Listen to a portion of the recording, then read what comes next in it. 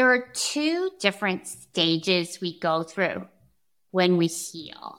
And it's really helpful to understand and to locate ourselves as to where we're at so that we know what's possible for us, especially when we're in that first stage.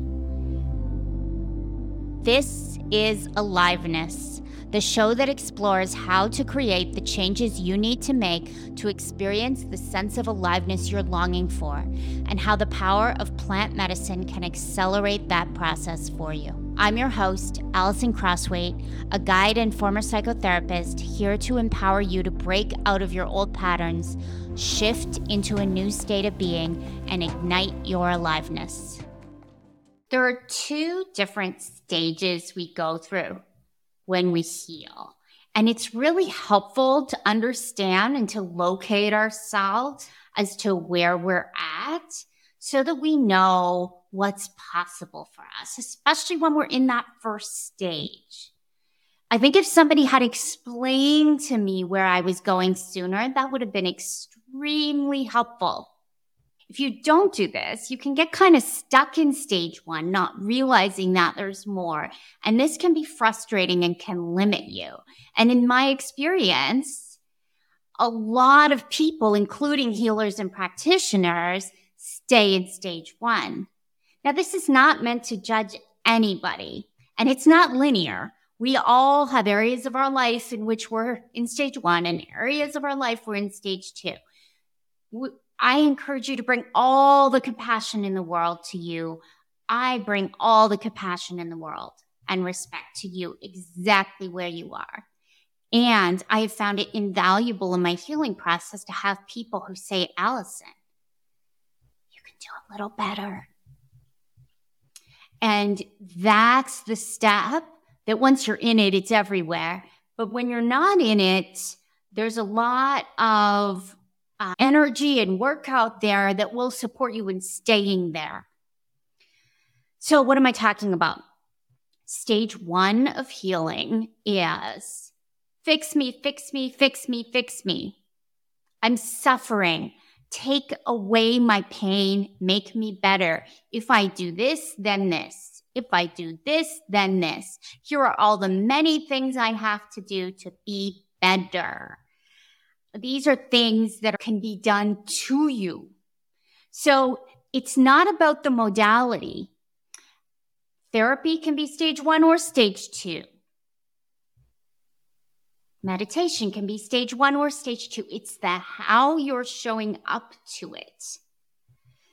Most of mental health does lie in the stage one, especially the insurance-based care. When we're talking about evidence-based public solutions, we tend to be in the fix people, take away their symptoms, and that encourages them to be in a please help me feel better kind of place, which is an honest place. It's just not the full story of what a human being is capable of. This is also the stage where we're susceptible to many promises. For me, it was I wanted to have a baby. So if you could promise me a baby, I would do anything. This is where we're susceptible to promises around money, finding a partner, health, anything like that, because we want it so much. So it's like, do it to me, help me, save me, get me out of this pain. I don't want this. It's a really important place to be because it's where we all start. It's where we start. We're drawn into the process of growth through pain. And most of us start by saying, take this away from me. So it tends to be about symptom relief, and it tends to be about an external outcome. The baby, the partner, the home, the health, the money, the external outcome. Those are the things. The work in this stage is definitely about awareness, about seeing how the events of your life have contributed to where you are right now. So therapy is a great one for this stage. It's about starting to notice your thoughts in meditation, starting to become aware of your body. You start to read things and learn things, and you get inspired in various directions. There's some opening and some relief. Like the first few sessions of therapy, usually for most people, there's a lot of relief. because you're at least letting it out and speaking it. Not for everybody, but for a lot of people. So there's a kind of relief, release, opening, and expansion of understanding. You can start to become very aware of what is actually happening, of the different potentials of what might actually be happening beyond what you originally thought. For me, wanting to have a baby, I was doing everything. I went to see a numerologist who told me to wear green underwear. I did hypnosis. I went to an astrologer. I had accessed a deep wound. In losing my son, some very deep things had been activated that were beyond the heartbreak of the loss of a child, which is huge. I'd also accessed a kind of emptiness that I didn't know if I could ever fill. And so I would do anything, like give me the fill for what's missing. And so as you can imagine, in this stage, we usually either get frustrated because we're not getting what we want, or we plateau because there's only so far we can go saying, do this to me, help me, save me. If I do this, if I do these affirmations, if I, learn magic, if I, all the things, this is what's going to happen. When we're focused on external outcome, we will get frustrated and we will plateau. Here's stage 2. Stage 2 is, I am on a healing journey. I am on a journey of growth. And I am here to connect with myself, spirit, others. Can you feel the energy of that? It's very different. I do things that I do because I believe they will help me to heal some of what I'm carrying. And some of the time, I'm able to welcome suffering because of the way it connects me to others and opens me.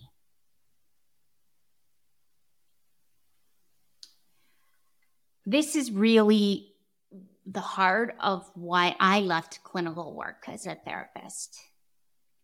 Because what juices me up is working with people who are ready to withstand and open to life as it is. I'm just like you. I want all the things, definitely want all the things. And I'm no longer propelled forward by those things. What propels me forward is the question of union with myself, with God, with each other. That's the propelling force. And so there's no to-do list, and no one can fix anything for me. Lots of people can support me, see things I can't see, bring energetic practices. The medicines can move energies that help me step more and more into who I really am. But no longer am I focused on fixing. And by staying in the clinical world, I was implicitly agreeing with the idea that people need treatment plans, which I completely understand why treatment plans are required. And I don't believe that that is a generative place, and it's certainly not my place in the world, in my work with people, nor do I want that for the way people work with me. So in this second stage, there is an inner prompting forward, a desire for more connection, a trusting of intuition. And life gets much simpler because you can't tell me that I have to do this and this and this and this and this and this, because I'm not listening to the outside. I'm listening to the inside. I understand there's a context for how I am. It's ancestral, it's collective, it's personal, and I am here to take responsibility for that context. and to heal that where it needs to be healed. I'm responsible for how I relate to all the areas of my life. I'm not in control of everything. I don't create the circumstances of my life, but I do create how I show up. I understand that I'm part of a collective. This is all stage 2. I understand I'm part of a collective. The collective is made up of each of us. And so how I show up is a part of how the collective shows up. Very important. I allow myself to feel my feelings and to see things that are uncomfortable and feel things that are uncomfortable without any promise that if I do this, things are going to work out, without any promise. So my symptoms become experiences, and they're meaningful, and I can bring compassionate curiosity to them. This is the stage 2. This is the stage 2. And so in this stage, we don't need to be fixed. Nothing needs to be fixed. We can come into our full power, which is presence. And that everything is about that present moment connection with all of life. This is connection to our aliveness. And how do we do this? By feeling our emotions all the way, by acting on our own wisdom, cultivating presence, noticing when we're knocked off by things, and coming back to the center. By regular practice. Solitude in the how is how I like to say it. Even if it's not about living a life as a hermit, it's about you as a person in contemplative solitude, even if you're surrounded by people, considering and reflecting upon how you are showing up. It's about gathering mentors and supports who support us in union and presence and power. Not people who are trying to make us small or who need us to be small or weak or sick or something or dependent, any of those things. It's people who want our power and support us in growing that, which means people who have grown that power themselves. It means people who've had mystical experiences so they can hold yours. In this stage, your life is in your own hands. You're making regular changes in your life. You're having conversations with people. You're shifting lifestyle habits. You're working on bigger pieces like family and relationships and work. You're consulting your own wisdom in solitude. And you're nourished from the inside. It's not life that's nourishing you from the outside things. You're nourished from the inside because you're connected to the life, the divinity that's within you. It's a very juicy place to be. And when life is challenging, you can withstand it. And the supports you seek out are more empowering and more challenging of you to say, okay, so what can you do here? What more can you see and feel and be in this moment? And this isn't a mindset shift. This is a shift in the body, the mind, the heart, and the soul. It takes layers of the onion. We're all on a process towards it. But the shift from stage 1 to stage 2 is very, very, very important. And it's continual. It's continual as we step more and more into our power, our beauty, our divinity, our clarity. So when I gave up wearing green underwear, although I still have a few pairs, I love the color green. So I'm okay with that. But when I stopped looking for the magic, what the medicine gave me instead of a baby was it gave me my passion and it gave me my love. And I stopped saying, I must be a mother of human babies in this way. And I started allowing my heart to break, feeling my feelings. That continues to this day. My heart breaks. And that's part of it. That's all part of it. And I can feel anger.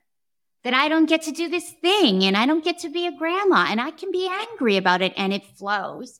And then I can feel, oh, but I get to do this and this is juicy. And I can love and I love and I love, and it doesn't take the form I want, but you can't take mothering away from a human being. You can't take love. You can't take presence.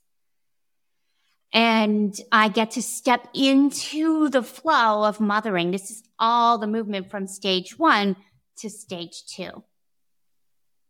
Flowing with those feelings rather than fixating on how it has to look. Responding to life.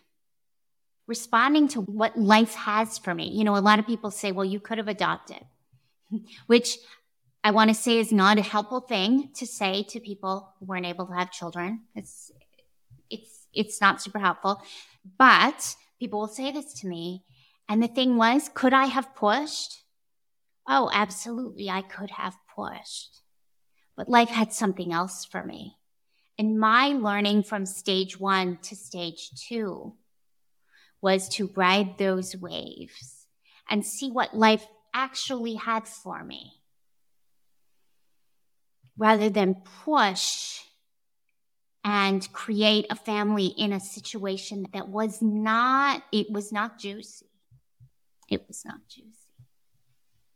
If you would like to do more stage 2 work that is really about empowering you and being seen for your gifts and potential and your ability to thrive in response to life, that's what I'm here to support you in.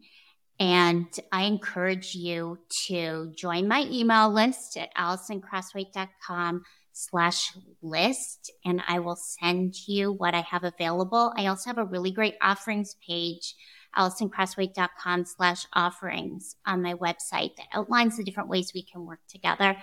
If this resonates with you, I would love to go deep with you. Be sure to subscribe so you get all the juicy episodes to come. Now go out and experience the aliveness that's here for you today.